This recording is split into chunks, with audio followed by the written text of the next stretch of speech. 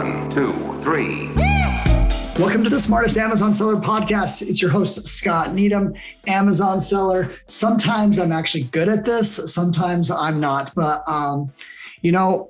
I've been in this business about 9 years now and probably pursued every business model that you can imagine. Some more successful than others. I've been reselling. I've bought a private label business. I have an agency. I have a software service. I spend my time managing a lot of people. There's one, when I was developing for our agency, just like tools and understanding things, I spent a lot of time and effort trying to what would brands want to see and what were this and hire some Tableau developers. Actually a lot of different developing along the way to do one specific task. And that was to give reports to our clients, to allow them to see what's going on with their brand and to instill confidence. Well, today's guest is someone that built the tool that I wish I would have seen years ago. I have a problem trying to build everything myself. And more than ever, do I want to rent good tools that can solve things, because I think that developing a tool that people like is harder than most people will understand. Yeah, you can build it for yourself, but can you build it for a lot of other people? So I've got James from Merchant Spring, and their tool. I'm gonna tell you specifically what I love about it. And I kind of just told you the problem that I went through. So James, welcome to the podcast. Thank you, Scott. Really appreciate it. How do you say your last name? Dihardjo, or any other iteration. Yeah. You're my first guest, I think, that's from Australia. So thank you for joining me. It's tomorrow in your time. I'm still, I'm recording this on Valentine's Day. But a really cool tool that you've built. And I think if you're an agency, you have to, or a service provider, and you're doing a lot of marketplaces, you have to listen to this podcast to see what you can start to show brands, your clients. But what got you started in creating Merchant Spring? Yeah, it's a good question. Look, during university, I actually worked at this business called Catch in Australia, which is actually it's actually a marketplace, right? So it's like eBay kind of arrangement, but curated. Anyway, I was interacting with a lot of sellers as part of my day job. And a lot of them would say to me, hey, I'm selling on Catch, I'm selling on Amazon, I'm selling on eBay or whatever. And they'd say, I have no idea what's going on. I can't see that all in one place. So myself and another former colleague started this business, and we thought, well, let's just solve that problem. I mean, it's a very basic problem, but it's a problem shared by brands, resellers, retailers, agencies, consultants, aggregators, whatever. And here we are. So. Yeah. And there's something interesting that while Amazon is the biggest marketplace in the world, in Australia, it wasn't around. And so a lot of the sellers there were selling on a lot of different platforms. And so you designed this from the ground up to not just be an Amazon tool. Correct. I mean, it's a problem that existed in Australia, I think, early on, if I'm putting my naive Australian hat on, but then we discovered the same problem exists in Europe, in UK, Spain, France, Germany, whatever. Oh, so. Of course. Yeah. I mean, it's a little easy sometimes if you're a seller in just one marketplace, you only to solve one problem. But then it gets kind of a nightmare if you start adding on different places, because everyone's going to record transactions in a slightly different way. And, the fee structure might be a little bit differently. What are some of the most typical integrations that people are using outside of Amazon, eBay? What else are you seeing a lot of? Yeah. So it's a good question. So because a lot of agencies use our product as well to see all of their clients, we have the luxury of seeing where their clients sell. So, we're seeing things like Bol. So in Holland, in the Netherlands, it's very common for, the same brand to have Amazon and Bol and Blocker. Probably never heard of them, but in that country, it's super important. In France, you'll see Amazon and Cdiscount. It's like they're not mutually exclusive. The brands will sell on both. So, I mean, there are a couple of random examples, but in the US, what we're starting to see, and you're probably seeing this too, Scott, is Amazon coupled with Walmart. It's becoming more common, as of late. How about Shopify? Yeah, so we connect to that, and that, more so it's becoming like the default, let's say, transactional backdrop that a brand will have, if you know what I mean. They'll just come with one. So, yeah. I mean, I started listening to a lot of Shopify podcasts last week. I've had a store, but I'm like, I'm trying to okay, how can I start to lean into this?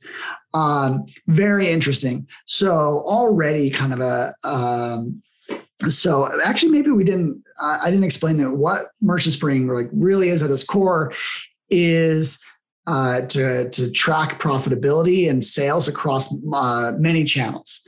It's sort of like an omni-channel tool. It's got a pretty solid UI. I'd actually say, one of the better UIs I've ever seen that's trying to solve this problem.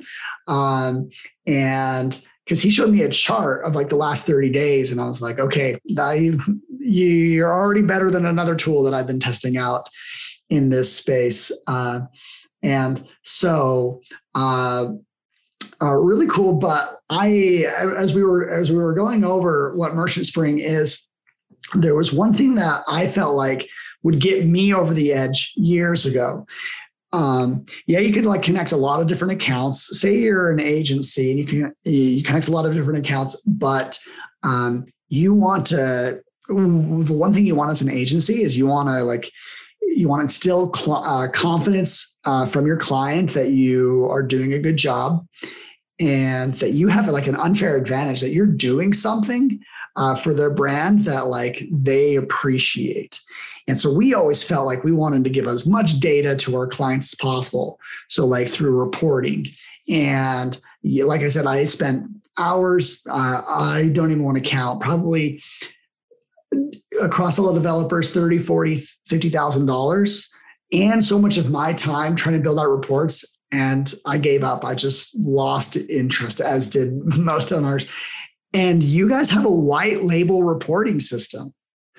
And what I mean by white label, you could slap your own logo and give it to clients, and then boom, you can plug and play very quickly transactional data that's happening for their online businesses. Yeah, I mean, you've pretty much summed it up really nicely, Scott. But I think the great part of it is that some agencies will give the login to their client, and the client just goes nuts and logs in and consumes all the data they need, and it's reduced the kind of SMS questions, we call it, right? Because the agency can log into their specific seat. The client can log into their specific assigned seat and kind of go through the data at their own leisure. So, I think it's a really interesting value add that we didn't expect, to be honest, when we built this product. We never built it initially to do this, but obviously it's found its place. Yeah. I mean, that's a huge value. I'll start talking to our agency and be like, hey, are we doing something like this? But you can generate reports that can you email those to the clients on a cadence of say every week or every month? Yeah, correct. So we have a build your own report module. So the agency, let's say the account manager, can literally just drag and drop different components that they'd want to send to the client on a particular frequency, and off it goes once the report's created. Which is in addition to giving the client their own login as well. Some clients don't want to log in and all that. All right. So I started as a seller before advertising was a thing on Amazon, and so a lot of the times, it's really easy for me to think of profitability just through our sales and not incorporate at the product level advertising data. But that is kind of one of the basic parts of what you got, right? Where, you're incorporating most of the fees, or is it safe to say like on Amazon, all of the fees? Yeah, all of the fees, like everything from refunds, reimbursements, and advertising, the works really. We try and build up the P&L to include everything except COGS. Obviously, we can't get COGS from Amazon. What if the user inputs their own COGS? Yeah, by all means, there's an interface to do that. You're just saying that like we can't guess yours. You have to put it in. Correct. Yeah. And I found myself needing this type of tool when it came to certain product segments. So we have puzzles, we have ping pong paddles, like we have like just like very different products.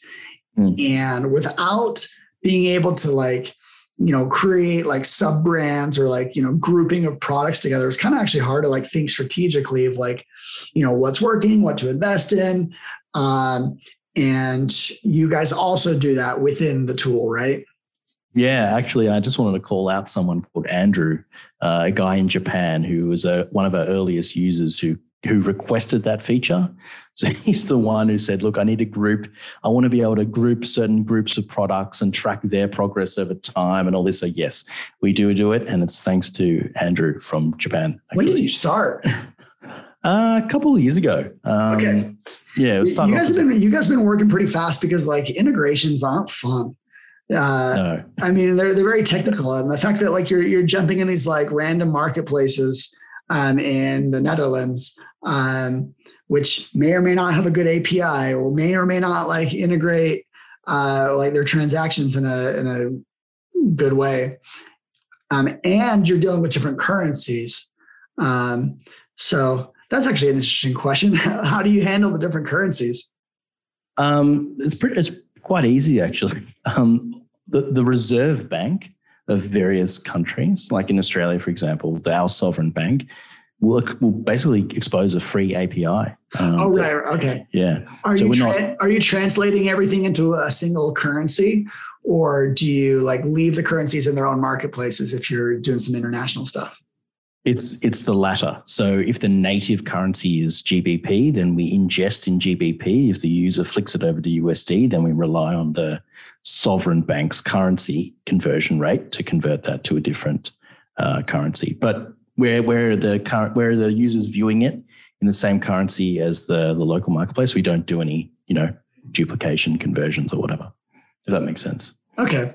So if I'm a US seller, I'm going to be looking at, are all the numbers I'm going to be looking at in US dollars? Correct. Yep. Even in international? Yep. That's pretty clean. I like that. That's cool. All right. Well, there's a lot of directions you can take Merchant Spring. What are you working on? What keeps you up at night? Oh God, you know how to ask me questions. You know what? You've answered every question. I was worried that I was going to ask you a question. You're going to be like, oh no, we don't do that. But like you've answered every question. So I don't feel bad giving you one hard question. Look, I think the thing that keeps me up at night is not having 100% connectivity in every country. Like when I look at France, we probably have 90% connectivity. So what I mean by that is our connection rate to the marketplaces in a particular country. So for us, like we just want to make sure that we just roll out more connectors all the time, right? So it becomes valuable in whatever country you're in. So in Australia, we connect to basically everything here, but in Germany, we probably have a gap. In Poland, we have a gap. Like I'd love to have full connectivity everywhere. If that makes sense. How many places do you guys connect to? How many different marketplaces? It's over 100, Scott. Over 100. How many do you think there are? Oh, maybe close to 500 at least. Okay. Yeah. So, and some of those, I presume, don't even have an API. Yeah, so that'd be not possible, but yeah, you're right. Some of them may not have an API at all. Okay, that's impressive. It's over 100. It's kind of like one of those business models that I was like, I do not want to chase that. But I'm glad that, that you're jumping in and doing a good job of that. All right. So, there's one thing that like really sings home to me is that like if you're like an agency, you have to consider this platform. Um, the power of white label for your clients, the power of like seeing everything aggregated together and like creating customer reports, like worth the demo alone. I know like the pricing is actually very reasonable, and so totally jump in, because this would have saved me. I don't know. I think I personally think it's a mistake for people to like try and build every tool. I say that because like I'm criticizing myself, and wish I would have just like adopted other people's tools and done it really well before thinking of like, build first. I am building Smart Scout, which in my opinion, it is a different tool. Like no one actually has it. So, don't build something if someone's already done a good job, especially, unless you want to completely jump in a different business model. So there's my side rant together. But let's see, James, like I think this it's very self-explanatory, like what we're talking about, getting, high level, both high level detail about all your sales across all the different channels and the granular detail. You can jump in and see profitability on a historic date range. You just like choose your date ranges and boom, there it is. And between like the granular level and like the top level views, are there any kind of like mid-tier views that you would think are relevant? I guess the product grouping is kind of a mid-tier. Yeah, I mean, the product grouping, like if you wanted to see just a selection of products and track them, there's also the ability to look at the whole portfolio just through like an advertising perspective. Like maybe you want to track tacos across all these selling accounts. I don't know, like it's up to the user, but there's those mid-level views. Maybe you want to look at account health across multiple seller accounts. Mm-hmm. Those are some examples, if that makes sense, Scott. What do you do about account health? So we try and take a high level perspective, which is like green, yellow, red, right? Which, if it's red, you click in and then it will show you all of the Amazon KPIs in detail, just to make it. The whole idea is, how do you surface to the user, hey, go and look at that, right? And then when you look at it, then show them. What types of things are we talking about? Like suppressed products, account health, as in like their account is under review, or like? Yeah, I mean, it could be everything from suppressed products. You may have I don't know, I'm just looking at the list here, an A to Z guarantee claim. You may have received a chargeback claim, a negative feedback. Your, I don't know, suppressed listings, as I mentioned before, listing policy violations. I mean, the list goes. Okay, you're showing me, this is a true account health thing. Okay. Yeah. Just checking. Well, I mean, I honestly feel like I hit the main sales point and that like, I think my audience should consider and will jump into. Is there something that I missed? No, nothing else other than we're Australian and we all have funny accents. Well, I actually think that it had to be someone from outside of the US to build this tool, to really like kind of think, the 500 marketplaces that are out there and what's the solution for that. Congrats on like, getting this far, and very interested to see, where you guys take it to the next level. And those that are interested, it is merchantspring.io. If people are, looking to learn more, what things can you offer, or how can people learn more about, you? Yeah, just reach out. Like, I'm sure I'll give you my email, and my LinkedIn's open. Just message me. I'm always on it. My wife kills me, but yeah, I'm always on it. Sure. So, yeah, I've never heard that before from my wife. I mean, I probably delete LinkedIn like 3 times a month. And and if people are not on LinkedIn, they're probably like they're losing respect for me right now. No, I use LinkedIn in a lot of different ways. So reach out to James, merchantspring.io.